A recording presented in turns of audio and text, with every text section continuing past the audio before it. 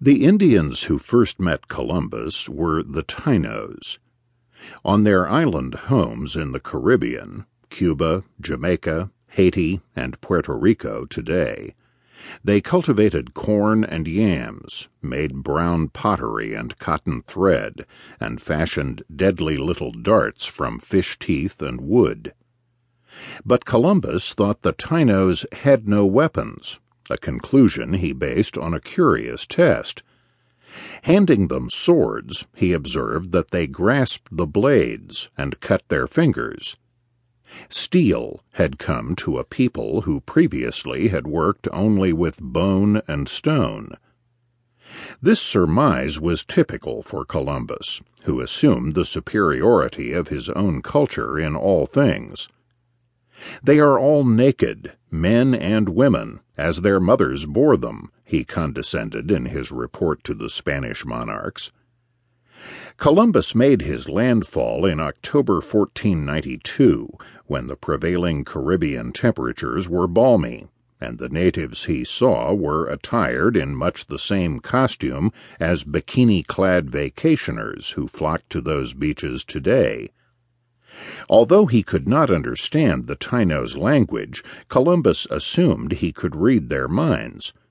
When the natives lifted their hands to the sky, he wrote, it was an indication that they considered the Spaniards to be gods. It was only one of several possible explanations. Perhaps the Taínos were exclaiming, "Great God, what now?" We can be more certain of what lay in the minds of the Spaniards.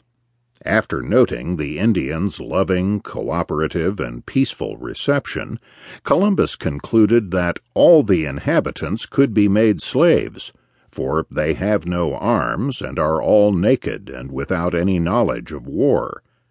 They are fitted to be ruled and to be set to work, to cultivate the land and to do all else that may be necessary, and you may build towns and teach them to go clothed and adopt our customs. Noticing the little gold ornaments the Taínos wore, Columbus contracted a bad case of gold fever. More than anything else, it was the possibility of setting the natives to work mining gold that would persuade the monarchs to finance a large return expedition. "The best thing in the world is gold," Columbus once wrote in his diary. "It can even send souls to heaven."